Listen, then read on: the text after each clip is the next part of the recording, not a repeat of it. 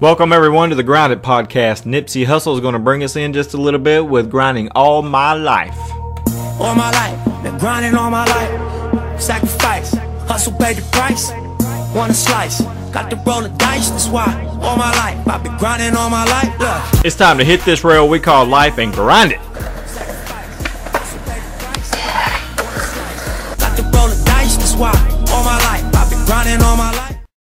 Welcome back to the Grounded Podcast. Today we're going to be looking at John chapter 14, but before we get into John 14, I just want to say something I've said in a previous podcast before, that because we just finished John 13, and John chapter 14 is just a continuation of Jesus talking to his disciples in his intimate setting, from John chapter 13 to John chapter 14.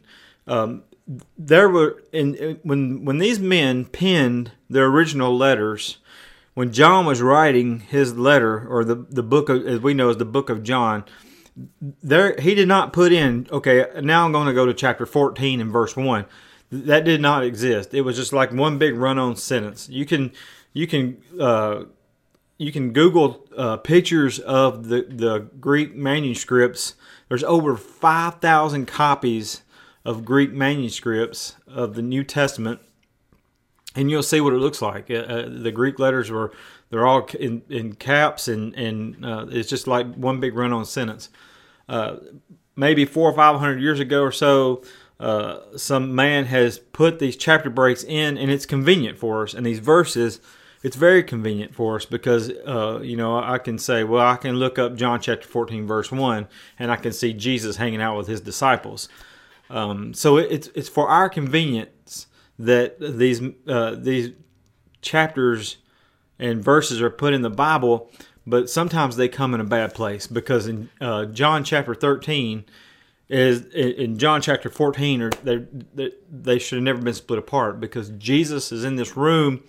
Judas has just left to betray him, and the disciples are freaking out, wondering what's going on, and Jesus has told them that one of them is going to betray him, and they're thinking, is it me? Who is it? How could one of us betray you? And John chapter 14 is just a continuation of Jesus having this intimate discussion with his disciples, as he knows what's about to happen, and he's been trying to explain to them what is going to take place, and that's exactly what's going on here. As he's sitting with these 11 men that are left, Judas being gone, to betray him, to sell him for his 30 pieces of silver and get his money. And he's trying to explain to these men that, hey, I've been trying to tell y'all for 3 years that I'm going to die, and you're going to be taking my place, and the kingdom's going to be put into your hands, and I'm just going to be with you just a short time. And little did they know, this is the last night that they're going to be with him. And after this, he even tells them in a little bit, you're going to be scattered. You're going to deny me. And Peter's like, no, I'll never deny you. I'll die with you. And they all 12 said that we'll die with you, but that didn't happen that way. They were people. They were men just like you and I, you and me. They're just every ordinary, everyday people. And Jesus chose these 12 men to pour himself into, and to teach them his teachings, and to get them to know about God, and to know him, and to put their trust in him, as we'll see here in a few minutes in the scriptures. And he left the kingdom with them, and now these men are gone, and God has chosen you and me to give us the keys to the kingdom, to let us drive the car, if you will, and to tell people about Jesus, to tell people about his saving grace, and to show his love and his unconditional love, as we talked about in a previous podcast, and to show his grace and his mercy. And so we have to be that example to this lost and dying world, and because we are literally the hands and feet of Jesus.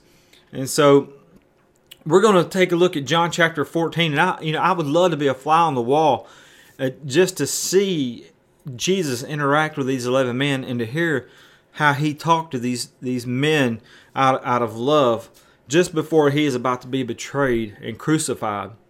He has just washed the disciples' feet, and he's had his last Passover meal with these men, And like I said a while ago, Judas has left the room to go and collect his money to sell out Jesus for 30 pieces of silver, and he's going to gather his little militia with their weapons to come and arrest Jesus. And Jesus is there in the room, and he's talking to the 11 that's left, and you can only imagine how bewildered, I guess would be a good word, bewildered that these men are, because they've been with Jesus for over 3 years, and here he is telling them, "This is it, guys. I'm fixing to be leaving you." And so they're scared to death. They're wondering what's going on, and they're freaking out. And so Jesus is going to try to comfort them the best that he can. And we left chapter 13 as Jesus gave the command to love, and we talked about how that is agape love, which is an unconditional love, and how he gave that command for his disciples and us as well, to love without conditions, to love one another just as he has loved them. And Peter wants to know where Jesus is going, and I'm sure Peter's speaking for the other 10 that are left in the room. I'm sure they want to know also where Jesus is going, because they want to go with him. And Jesus says, at this time, you can't go with me. But I'm going to come back, and I'm going to get you, and we'll be together forever. And this is the place where Peter tells Jesus, "I'm going to die with you." And Jesus says, "Peter, you're going to deny me 3 times before the rooster crows." And Peter says, "I'll never deny you." And yet we know the story. He does. He denies Jesus 3 times. And so we pick up in chapter 14, and Jesus says this, and it's a very widely known verse where Jesus says, "Don't let your hearts be troubled. Trust in God, and also trust in me." And here again is this Greek word tarasso, where it says, "Don't let your hearts be troubled," or tarasso. It means to cause one inward commotion, to take away calmness of mind. If you're not, what's the opposite of calm? If you're not calm, you're freaking out. And Jesus sees his disciples freaking out over what he's telling them. And he says, "Don't let your hearts be troubled. Don't be freaking out on me here. Just trust in God and trust in me. Everything's going to be okay." So he throws out a word to them. He says, the word is trust.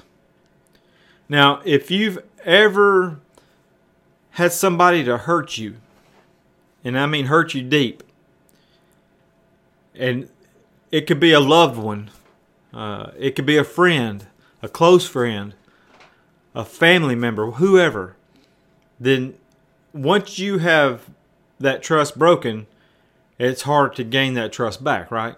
But Jesus has never done anything for them to lose trust in him. And so he is telling them, don't be freaking out on me here, guys. Trust in God and trust in me. But once our trust has been broken by anybody, especially if it's been broken multiple times, it's really hard to trust anybody. And here's Jesus. He's been hanging out with these guys for 3 years. And now he's saying, I got to leave. I'm going to be gone. But trust in God and trust in me. The King James Version uses the word believe instead of trust. But it carries the same meaning here. The Greek word is pisteuo, which means to think to be true, to be persuaded of, to credit or place confidence in. And I like that. Jesus is saying, don't let your hearts be troubled, but place your confidence in God. Place your confidence in me. If you don't believe in yourself, most of the time, nobody's going to believe in you. Jesus believed in himself. He knew who he was. And he told the people, even the religious leaders, over and over and over again, who he was. And he never backed down. And so he is trying to get these men to understand who he is, that he is from God, that he is the Messiah that they've been looking for. And that's why he says over and over again, if you don't trust what I'm saying, you'll see it here in a few minutes. But he says, if you don't trust what I'm saying, at least trust the works that you see me do. They prove that I am the Messiah. Trust in God and trust in me.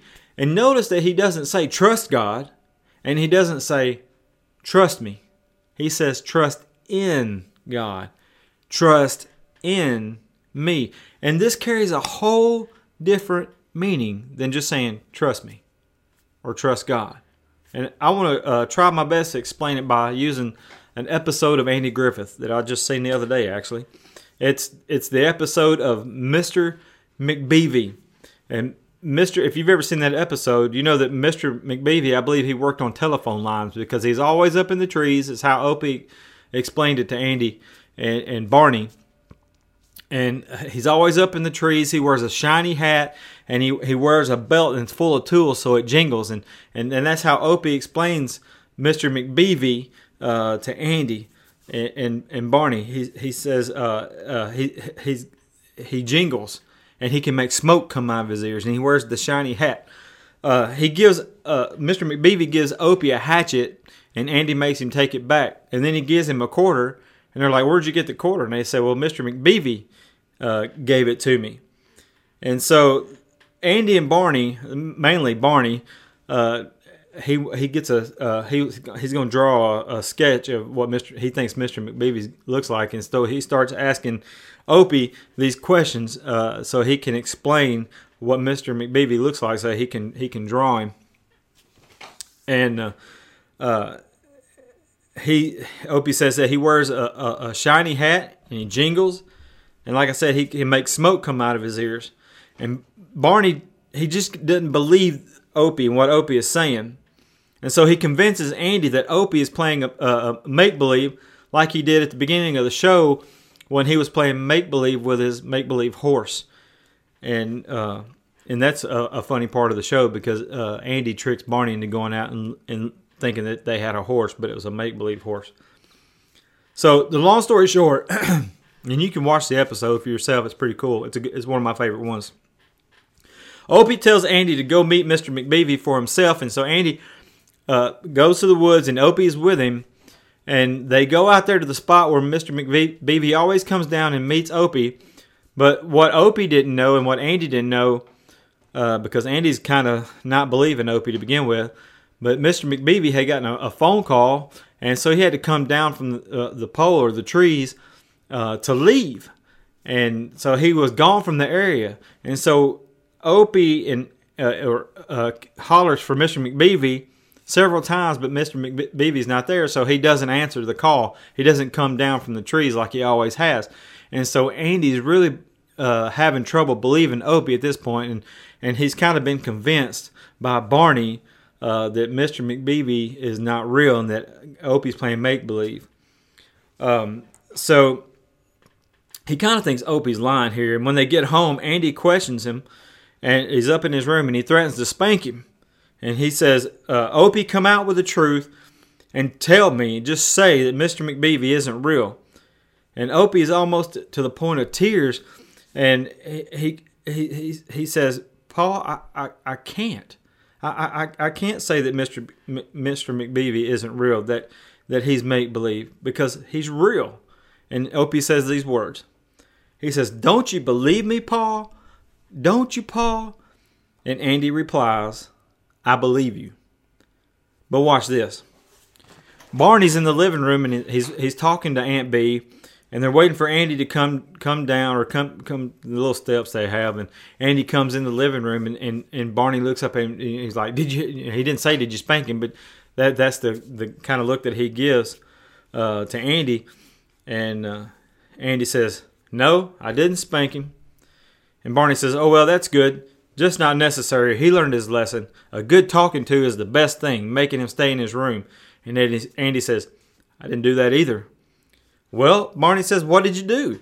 And Andy said, I told him I believed him. And Barney starts freaking out. He says, you told him you believe? And he stops and he says, but Andy, what he told you is impossible. And Andy says, well, a whole lot of times I've asked him to believe things that to his mind must have seemed just as impossible. And Barney says, but Andy, this silver hat and the jingling and the smoke from the ears, what about all that? And Andy says, oh, I don't know, Barn. I guess it's time like a time like this when you're asked to believe something that just don't seem possible. That's the moment that decides whether you got faith in somebody or not. And Barney says, yeah, but how can you explain it all? And Andy says, I can't. And then Barney says, but do you believe in Mr. McBeevy? No, Andy says. But Andy, listen to what Andy says, and this is it.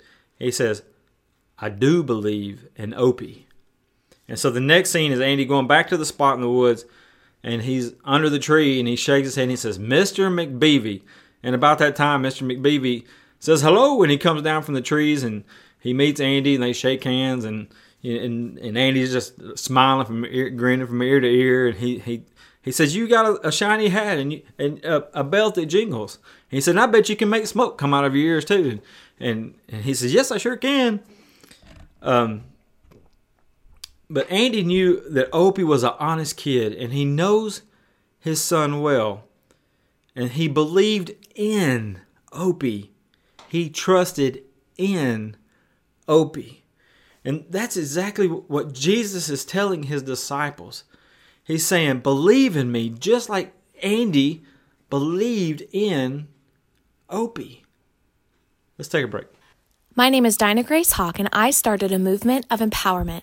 I focus on Revelation 12:11, which states that we will overcome, conquer, and defeat him by the blood of the Lamb and the word of our testimony. And we will not love our own lives, even unto death. See, sharing testimony squashes pride. It empowers, it strengthens, it encourages, and it heals.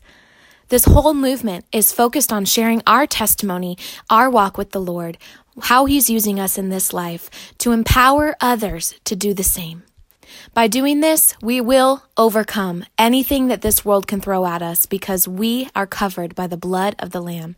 Every week from now till the end of the year, I'll be highlighting a different woman in the ministry, and they're going to share their testimony. Tune in every Saturday at 7 p.m. Eastern, either on Facebook or Instagram at Dinah Grace Hawk, and you get to be a part of this movement too. I'll see you there.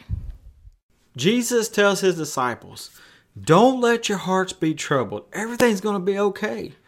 When COVID first started, one of my neighbors, every time you pass by their house, they have a sign out at the end of their driveway that says it's a big white sign in black letters, so it stands out, and there's some flowers around it or something, ribbons, I don't know. But it says, everything is going to be okay. And that's exactly what Jesus is trying to tell his disciples here. I'm going to be leaving you for a little while, but I'm going to come back. And when I come back and get you, you're going to be with me forever. Everything's going to be okay. Just trust in God. Trust in me. Don't let your hearts be troubled. Don't be freaking out on me here. Trust in God. Believe in God. Trust in me. Believe in me. Put your confidence in me. And so he's going to give these guys just a little glimpse of heaven here when he says, there is more than enough room in my Father's home. If this were not so, would I have told you that I'm going to prepare a place for you? When everything is ready, I will come and get you so that you will always be with me where I am. And you know the way to where I am going. Now, the King James Version that uses the words mansion here. I'm going to prepare a mansion for you. I hate to be a bearer of bad news, but that's a poor translation. You're more than likely are not going to have a mansion in heaven.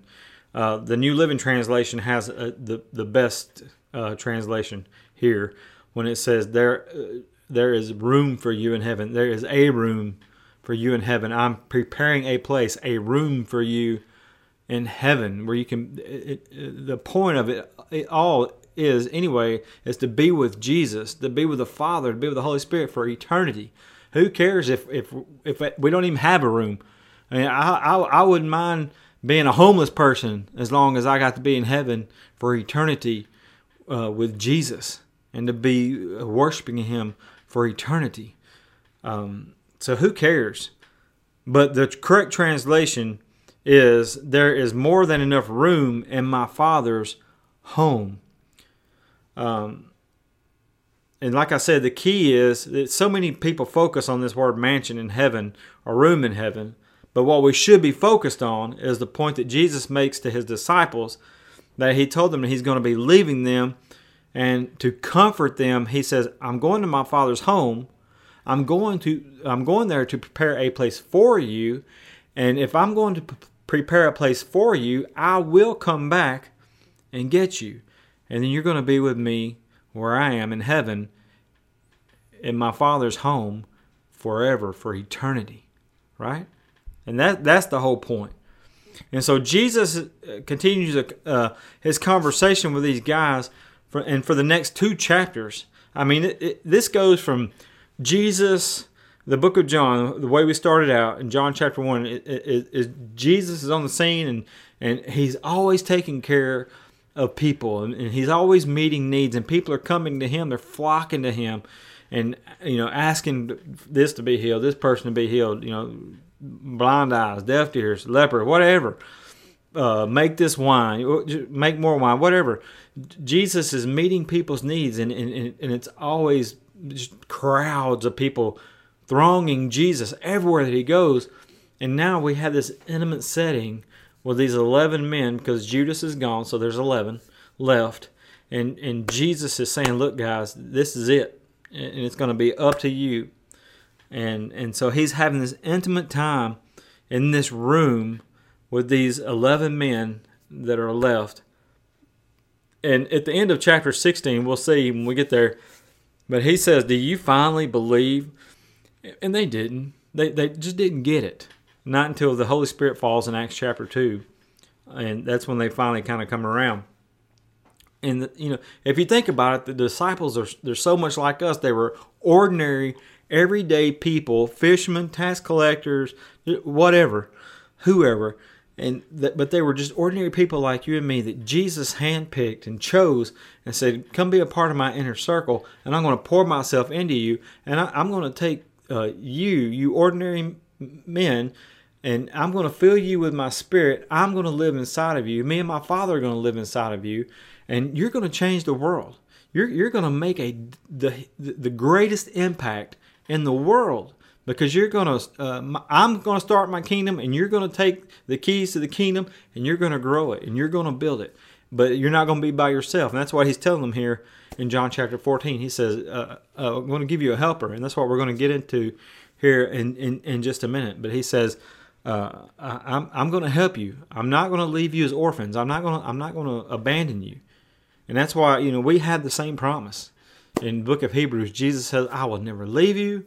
I will never forsake you. And that's what he's trying to get these guys to understand, as they're freaking out after what he has told them, that he is going to be leaving them very soon. And so when he carries on his conversation, and he tells them that he says, I'm going to my Father's home, and I'm going to prepare a place for you, and you're going to always be with me. They're like, we don't even know what you're talking about.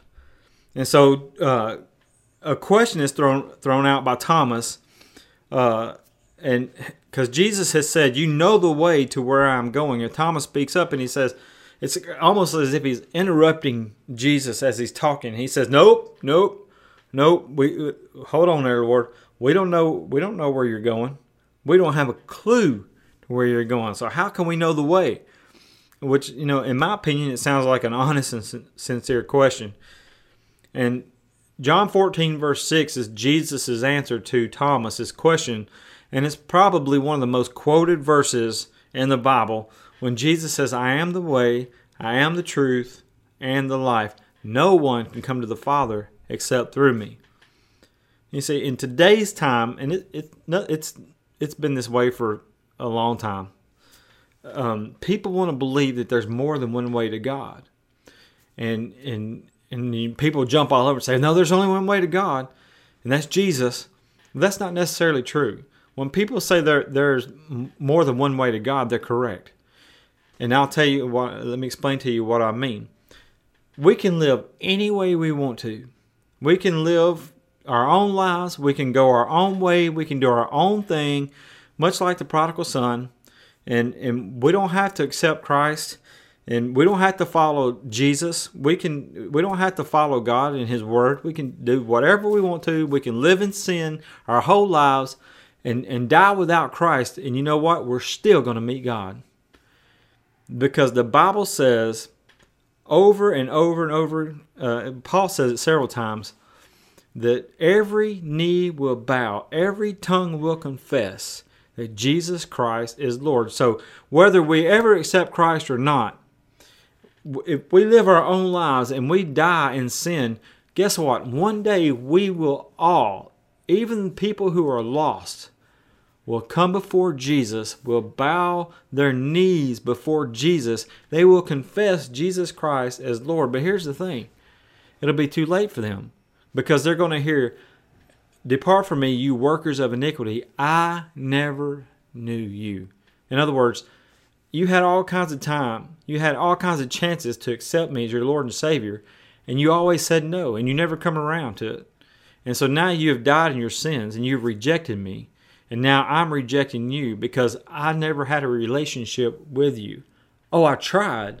I sent people your way, and they shared the gospel message with you, but you rejected it. You chose not to listen to what they had to say. Or you listened and you said, "No, thank you. I don't want to have any part of that."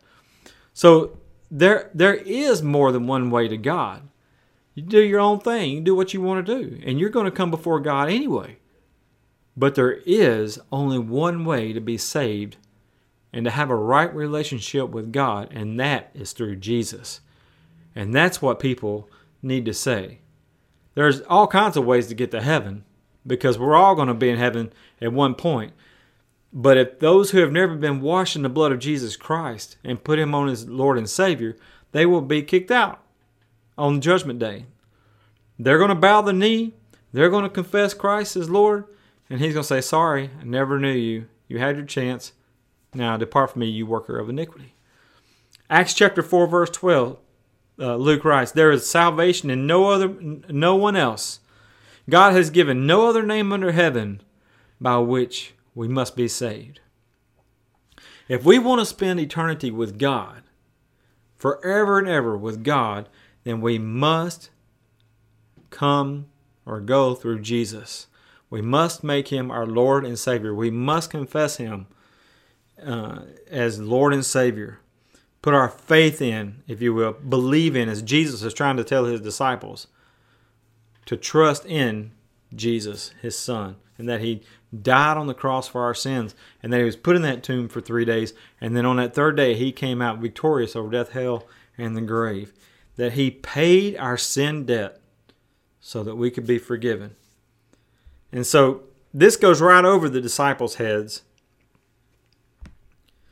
And Philip chimes in and he says, "Lord, show us the Father, and we'll be satisfied.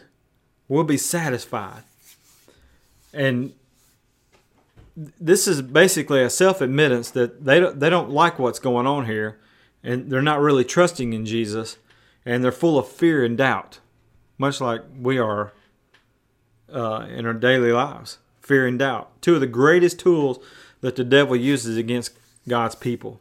Because if he can keep us in fear, and if he can keep us doubting God, then our faith becomes weak and we're no threat to Him. And this is the perfect example. Because these guys, they fall to pieces during this time when they're thinking, "Hey, our faith is strong. We'll die with you." And Peter's like, "I'll never deny you. I'll die with you." And one of the Gospels says, "And so likewise said they all." Every one of them agreed that they would die with Jesus.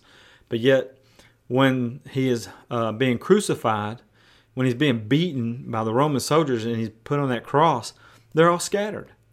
As a matter of fact, Peter goes to fishing.